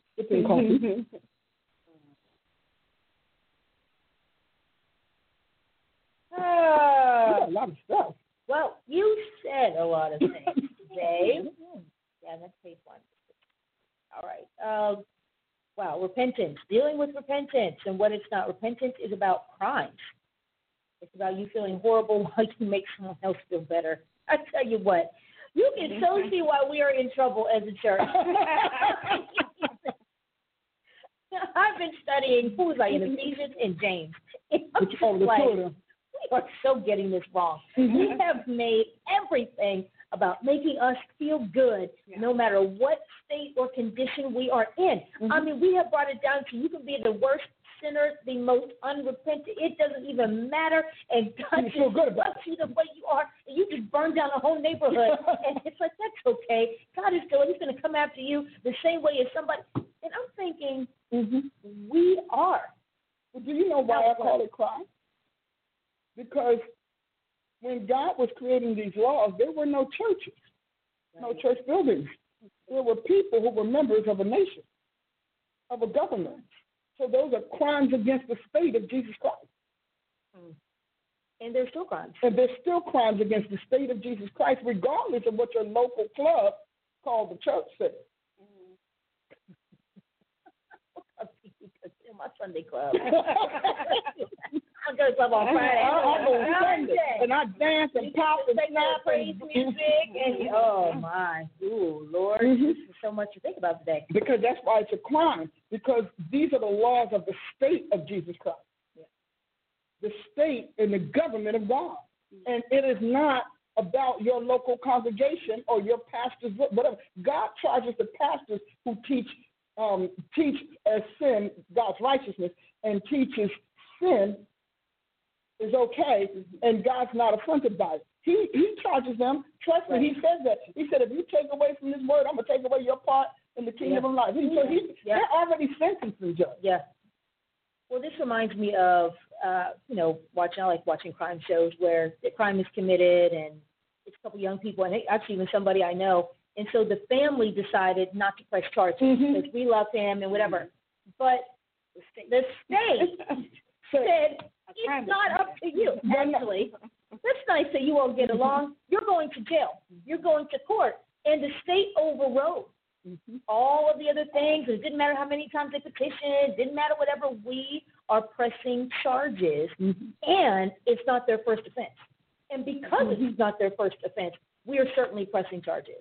And this is how I feel this revelation, and it's a shame that repentance has to be a revelation to Christ, but it is today. Oh, we got to turn and treat God right again? Oh, man, did we do that 10 years ago? What I'll say about it is so wrong. It's a lie. But this is how I feel is that you are showing us, it doesn't matter that somebody said it's okay. The state, the nation of Jesus, the Lord, is still pressing charges against this crime because it's punishable. No matter how anybody down here, any of this works, no matter how anybody down here says God is love and your pastor says whatever, it doesn't matter. The state is like, we have an arrest warrant out for you for this crime. And do you know why? Tell us. Because the state job is to take care of all of the citizens. Right. Man. See, the fact that the parents forgave, that's wonderful. Yeah. That could be great in your moral system. Right. But in the judicial system, where judgment, where a crime has come into existence and we've got to dispose of it. Why do you have a disposition? Because we've got to dispose of that crime somewhere. And so God has to dispose of that sin somewhere and through some means. And not only that, he has a host of agents and officials, spiritual officials, who must adjudicate what's happened because a citizen has suffered wrong, a citizen has been harmed.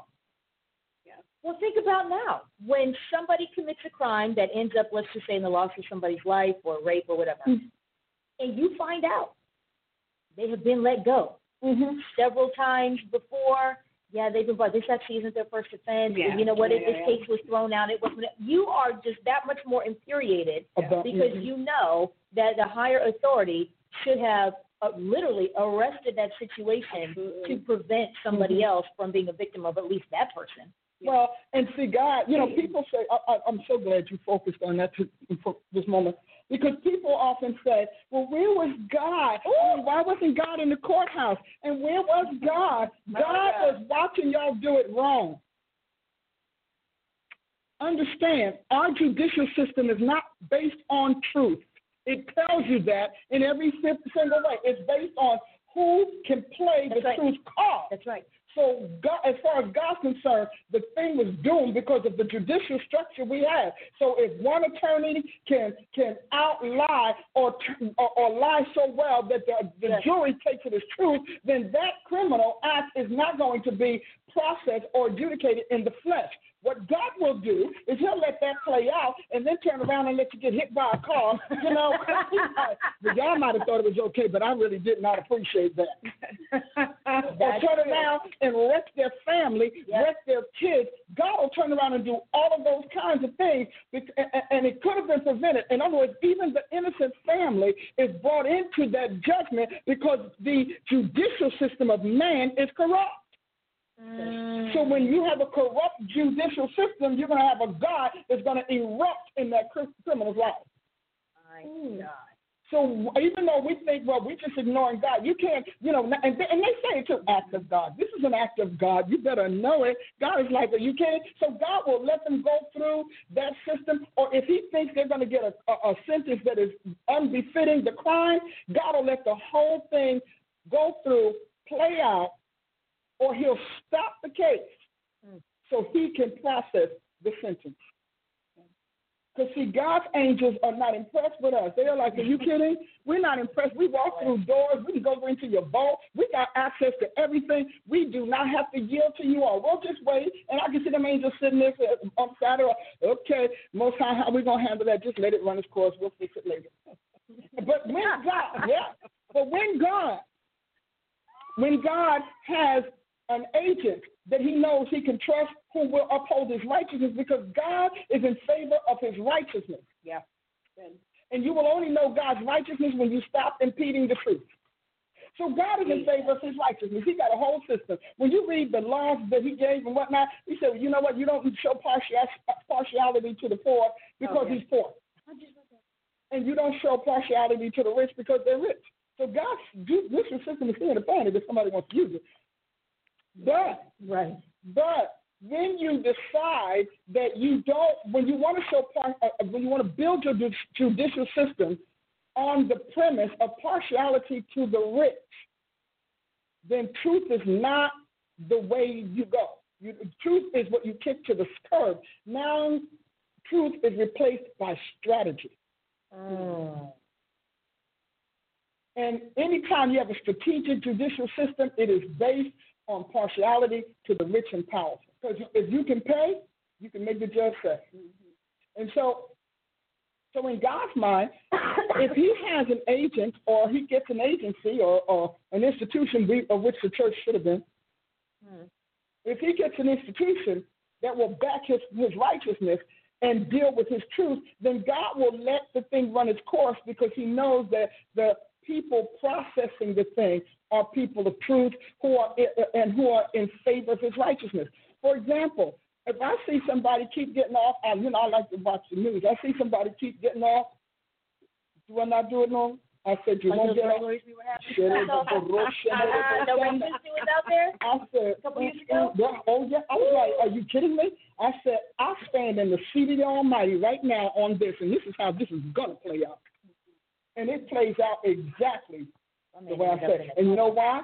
Because I sure did. Because I said, don't let the courts get him, God. I said, I want him to be judged by your righteous officials in the spirit. Let them pronounce judgment. Because that takes a whole lot of development. You have to come up with a whole lot. You come up high with God on that. But you have to agree with his righteousness. So when you see an injustice in the courts, you don't go and say, yeah, well, that's the world. I don't say that's the world. I say, you did your part, my turn. And I'm going to do God's part, because that's why I'm in this planet. I'm very clear about why Paula A. Price is in this planet, to do Jesus. And now we are too. His way, that's right, my baby. His way on his terms. And that's why I'm here. So I do. And so much so my folks are coming up, do you know Dr. Price? Because they know I get all wound up. Somebody tell Dr. Price. I get all wound We'll be on the road. Last time I get a text from Minister Gorba. This weather is cutting up. I know. Does Dr. Price know this guy is looking crazy? Now, I don't even know what state we were in. I don't even know. Hold on. I need to go shut it down. And you know why? And the more you do it, the more God will listen to you when you stay in his righteousness. He will begin to trust you.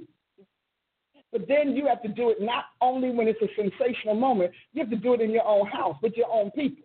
You cannot say, okay, well, I want to take all of my leaders so-and-so because they've been good, and the leaders didn't do the work those little 5 people over there did. See, that's an injustice. So I got to take these 5 people, and I'm going to make the leaders pay their ticket, because that's how that works. See, you have to be just when it's public and private. You have to be just with the great and what did God say? The great and small matter. You know, he that rules over men must be just, ruling in the fear of the Lord. That was David's message after serving God all of the years that he served him. He came away with, but he who rules over men, he who rules over God's populations must be just and serve and rule in the fear of the Lord. And not just terror. You know, we were talking the other day about fear. Not just terror. There's dread. There is what do you call it? There's anxiety, angst. There is also terror, terrifying, whatever. But fear of God, and also reverence. There's reverence. There's regard. There's respect. Fear is just not one single hit on the soul. It has a spectrum that we can choose from. I know that God and I have a phenomenal relationship. I tell him every day, John, I love our relationship. We're so good together. I do. We have that. Do I not say it? It's written on notes and everything. Everything, all on the voice. Screensaver. Everything. Keep looking, you're going to find it. He's my honey, and he knows it. Because he knows he's my honey, he knows that I'm not going to hurt him. I am not trying to outshine him or eclipse him. I don't take his glory. Frankly, I wish I can give him more. But he also knows based on that, I'm going to take care of his business. I'm going to take care of it righteously. I'm going to take care of it justly to the best of my ability. Now, there are times that, hey, it's way out of my control. But you know what? I come back at it. Okay, but I'm going to get this. And, you know, the more you do it for him, the stronger he makes you, the more powerful he makes you, because he knows that he's going to get righteousness out of you, because God's goal, his agenda, is that his righteousness floods the earth. Isn't that powerful? He's a sugar. Did you hear my bell? I like this guy. Hey, guys. Hey, another sound. I think I got a dime, too. I got one to go, boom. I got these little guys. You know, I like sound effects. So you like the other one at church? Yeah. You know, kind of gives us, it just keeps it lively. And if you take biblical psychology, you'll see that little friend. Yes, because they have a lot of activity. But, you know, this is Price University Day. I want you to think about what you've heard and to ask yourself, where do I get this wisdom from in the world without having to turn to paganism, without having to turn to false religion and fallen deities? Where can I get this? Where can I stay in Christ and not only enjoy his life and his life, but also enter his liberty? Because I'm telling you, if you can let God clean your soul, and you can allow him to purge it so he can create a place for himself, you're going to find that you enter the most delightful experience and interactions with him possible. See, the reason you folks don't enjoy God is because y'all still at the beginning with what he can't stand to smell. You don't like that, he doesn't want that. So you're in what God can't stand. So you're withstanding what God can't stand. So you all can't come together. But as you let him whittle it away, because God is holy and he's righteous, but he's also something else. Oh, Lord, I got this. Out the way. He's also something else. God is seminal. seminal. God is seminal. So when he starts coming close to you, he is emitting seeds of life and prosperity as he's doing. So the closer you get to him and the more you get of him, the more you get from him. And he doesn't want to empower sin. He doesn't want to empower your error. He doesn't want to lock you into your captivity. He doesn't want to lock you into the prosperity of darkness. So he has to keep his guard up and his shields up. Because you can't come in God's presence and come away unchanged. It's just an impossibility because he is who he is. Yes. Oh, she's leaving you a little something. Okay. Everything was so good today. You talked about before, forgive me, probably actually, if you mentioned this, before sinning against people, we sin with God. Mm-hmm. And you were talking about the time that, the adultery happens with God first. I think that's really important. That really struck me today. I think that, when we're doing mentorship sessions, we talk about this a little bit, that the relationship with God is your relationship with people, essentially. How you're treating people is how you're treating your God. So I thought that was an important thing. Of course, the criminalizing piece that we talked about before. You talked about, this is really good, that we bait something in the spirit and then we walk it out in the flesh. Mm-hmm. And you said in order to repent, we have to regret conceiving it. Exactly. And I think that was helpful. Okay? We don't know. She talked about the fact that we don't know, how to repent. No. And I think that it's that piece that makes it difficult because we are justifiers, especially when it comes to our sins. Yeah. It's like, yes, I sinned and I feel bad, but, it was just these things and this was happening and my mom hurt me and, this whole thing. Oh, yeah. And we don't regret, I don't think we regret thinking about it. But that really entertaining the notion. Entertaining the notion taking responsibility for our entertainment and our thoughts. No. That's something else altogether, you know what I mean? Because I think that we have a mentality that if I think it and don't do it, I'm good. Then I'm good. Well, it's just a fantasy. Come on, secular psychology says a harmless fantasy. Sure. They encourage it. So to regret thinking about it, that's difficult. I think that's a concept that we have to understand. But let me see. I want you to see this because this is important. Blessed, I love God. Blessed is James 1:12. Blessed is the man that endures temptation, for when he is tried, he shall receive the crown of life, which the Lord hath promised to them that love him. Well, you don't understand that it's in God's realm, you get a crown for every triumph, which is why Jesus is crowned with many crowns. Okay, so because they crown you, because that's a trophy. And so verse 13, let no man say when he is tempted, I am tempted of God, for God cannot be tempted with evil. Neither tempteth he any man. What does Jesus pray? Lead us not into temptation, but deliver us from evil. So he's telling you to God, okay? But every man, here's what's good. But every man is tempted when he is drawn away of his own lust. That's the conception. When you give birth to your lust, because anything that's brought into existence in the spirit will seek a body and will seek a life, will seek a place. So it said, and enticed. That is why the day you committed adultery is the day it showed up on earth. It's not when you first considered doing it. So, and when lust, this is important. Verse 15. Then when lust hath conceived, it brings forth sin. And sin, when it is finished, brings forth death. It's a process. And the finishing process is physical performance or bodily execution. So the day that you're all along, you've been hiding it from yourself. You've been wrestling with it and hiding it and fighting it and da-da-da-da-da-da-da-da. You have. And sometimes God delivers you through your own will before it takes flesh. But sometimes he doesn't, because only through seeing its effects and also moving it through your triune being can he rid you of it. So is that why so many crimes, even in the natural, are judged based on intent? Intent. Well, Hebrews 4:12. The thought and intent of the heart.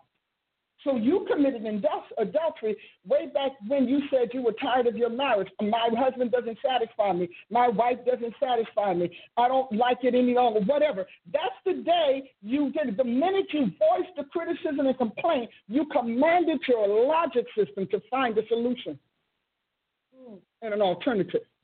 Did you want to enroll in Price University? Go to my website. Look at all that, what did she just say? PriceUniversity.org.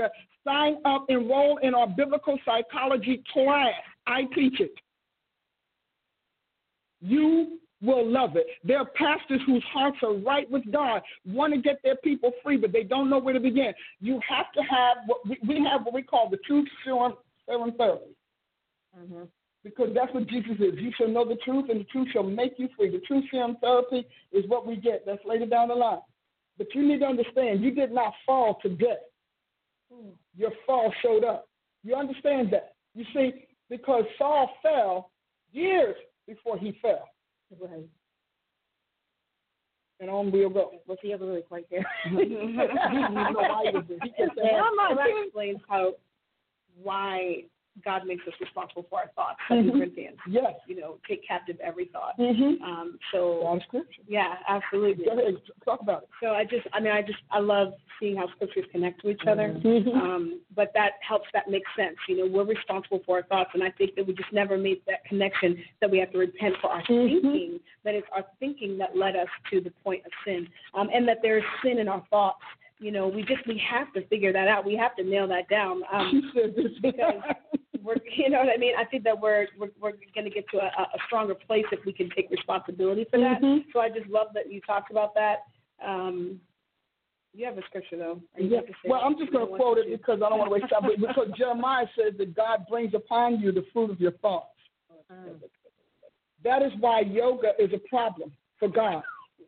Because it keeps telling you to empty your thoughts instead of defend yourself against their insemination in your mind and in your heart. Wow. And I'm telling you this because I'm going to start coming after yoga. And I'm coming after it for the Christian. Unchristian, I told you, that's the least. If you're not saved, that's the least of your concern. Yeah. We need you to get to the cross, get some blood, get cleansed, get forgiven for the whole stuff you carried into the world. But for Christians, I'm coming after that because now you understand why the meditation of these other deities is dangerous. Because you literally drop your guard and you unleash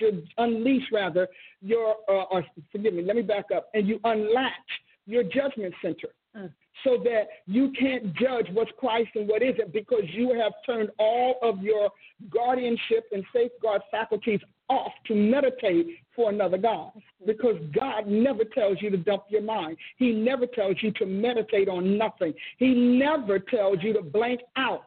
And you know why? Because he knows that just like you got 2 angels, you got at least 2 devils. See, the angels stand before the presence of God, and we love that. Yeah. But your devils stand before the presence of Satan. So while you're sitting around there talking about, I'm just meditating on scriptures. You can't meditate on scriptures in Buddha's worship center. Right. Because his guards have already blocked scripture. And the fact that you think that's okay tells me and tells the Holy Ghost you don't know your God and you have too little of him. Because you don't think what is Christ should be hallowed and what is Christ should be sanctified and what is Christ that should be holy and unfettered, unaffected, and unattached to everything that is world. What does the scripture says? What fellowship has Christ with Belial? So you can't say, I'm doing this and I'm using Jesus Christ because you are not. Jesus is not going to let you drag him into some sort of worship service for devils. He's not going to do it. He will turn his back, and he will silence himself in your life, and he will let the false Christ you are using as a cloak for your sin to take over your life and your soul. Did you want a little bit? There you go. That's a knockout. See, that was my knockout punch. There you go. Got a knockout. I got a slap clap and a knockout. And a gavel. And a gavel. Shall I hold the card? Yes, you want the gavel? Ashley is partial to the gavel. You know that, don't you? Yeah. Okay. She's partial. Do you like the little thing? I love that. That's the knockout. I like the knockout now. That's the knockout. Hallelujah. Y'all going to find something. Blow a hole in it. I know. Yeah, she want to tear it up. Let me tell you something. They can't argue that with me. I'm telling you, you can't. Because we can start right at what fellowship does Christ have with Belial. You cannot commune in yoga with all of its 300, 900 million deities. And Jesus got to swim through that? He's not doing it. He's like, I'll wait for you to get old, get sick, or die. He can wait you out because he's eternal. And he can wait for you to die because he did it. And there's too many switches in this body that you shut it down early. How about just a virus in your eye? Just a little something in your eye. And you're sitting there humming or homing and whatnot with another deity, and you think Jesus Christ is not offended?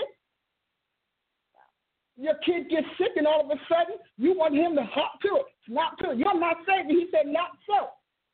Because I'm not who you've been serving. I'm not who you've been ministering to. I have not had your spirit in years, so don't tell me I belong to you or I owe you anything. I don't owe you anything. Let the God you served heal your kid. And you know what? I'm going to find some scriptures. Over like they do. Goodbye. And I'm going to, because he said that to Israel. He said, go to the God you serve. You want to come to me now because the enemy's at your gate? Go to the God you serve. Let them deliver you. He said, as for me, my eye, I will turn from you, and I will not hear you. See, because you don't know your Bible, you thought it was okay to treat him like he's some sort of dime store or something. He's not a Dollar General God. He is God. He's not a dime store God. I like that.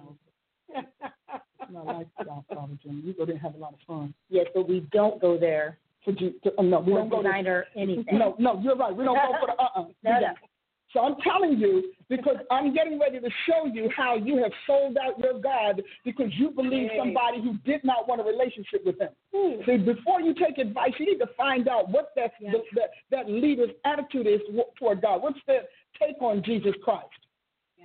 Because they may have had a problem with him that you have just bought into, and you become an advocate of their resentment and rejection of Jesus Christ. So your false faith is an advocacy for the person who hates him. So you're not going to tell me that. I tell you, they try to tell me all the time. You know, they try to tell me about yoga. Don't talk to Dr. Price about yoga. See, I'm going to tell you, don't do it. Save yourself. No, do it and save yourself. Actually, please bring it up. Please bring it up. And hold on. I was like, are you going to? I was get free. Get free. Get free. I was in there. I met those spirits. Are you kidding me? No. See, some of you are, but the problem with Christians is that you don't get out enough. So anytime something vile comes in your church, you'll get that novelty addiction takes over. And here's a new novelty, and you get excited because something is not church. You're right. You should be frustrated with church if church is separated from its founder. Because I'm going to tell you something. I've been with Jesus Christ since 1981. Now, I ran first round. He snatched me back. Yeah, I did because he's my honey. But from 1982 until today, I can tell you I have never had one boring day with Jesus Christ. Now, what frustrating? Yeah, man, going to frustrate you because Jesus is going to be Jesus. You're either going to change or you're going to change lanes. And so I'm telling you, he is who he is.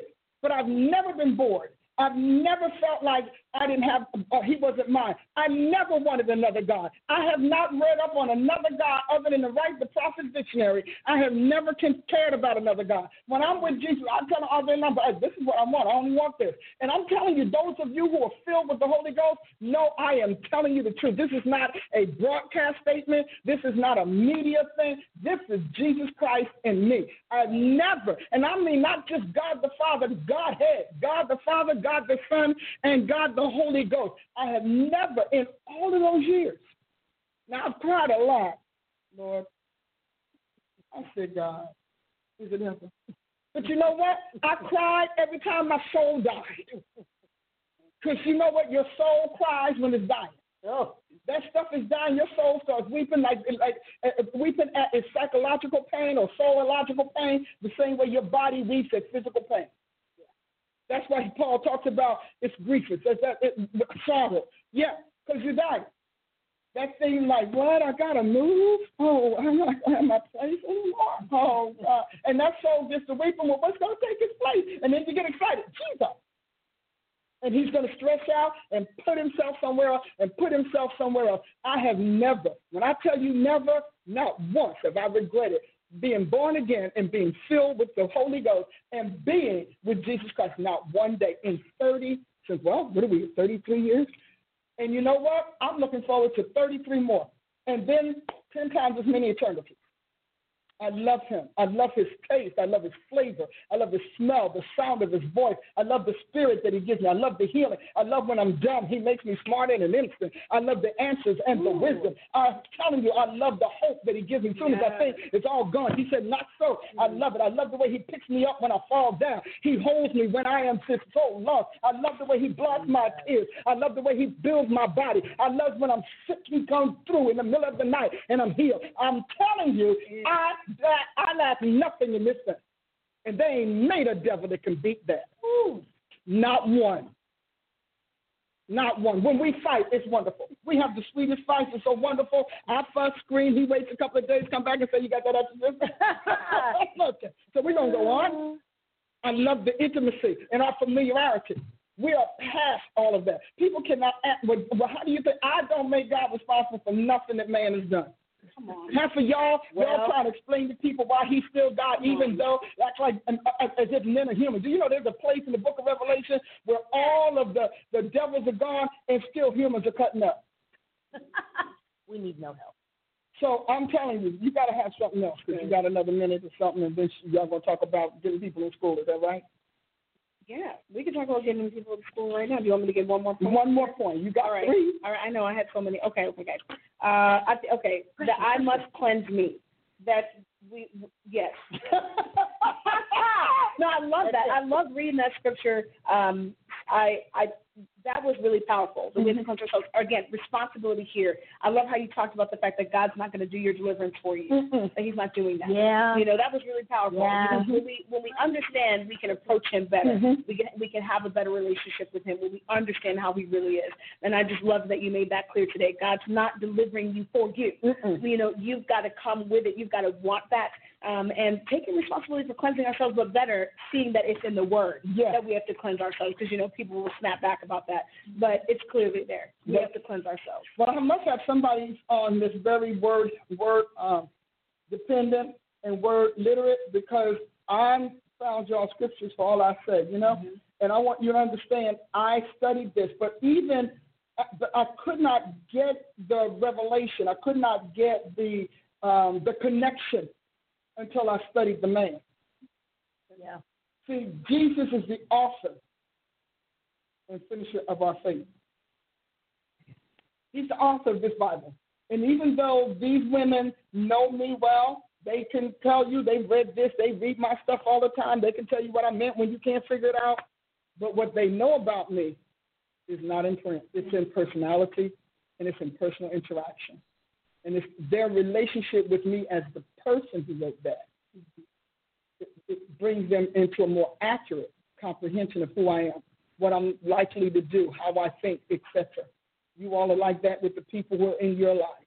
But anyhow, we're almost running out. You want to talk about the school? Price University. You got to find a way.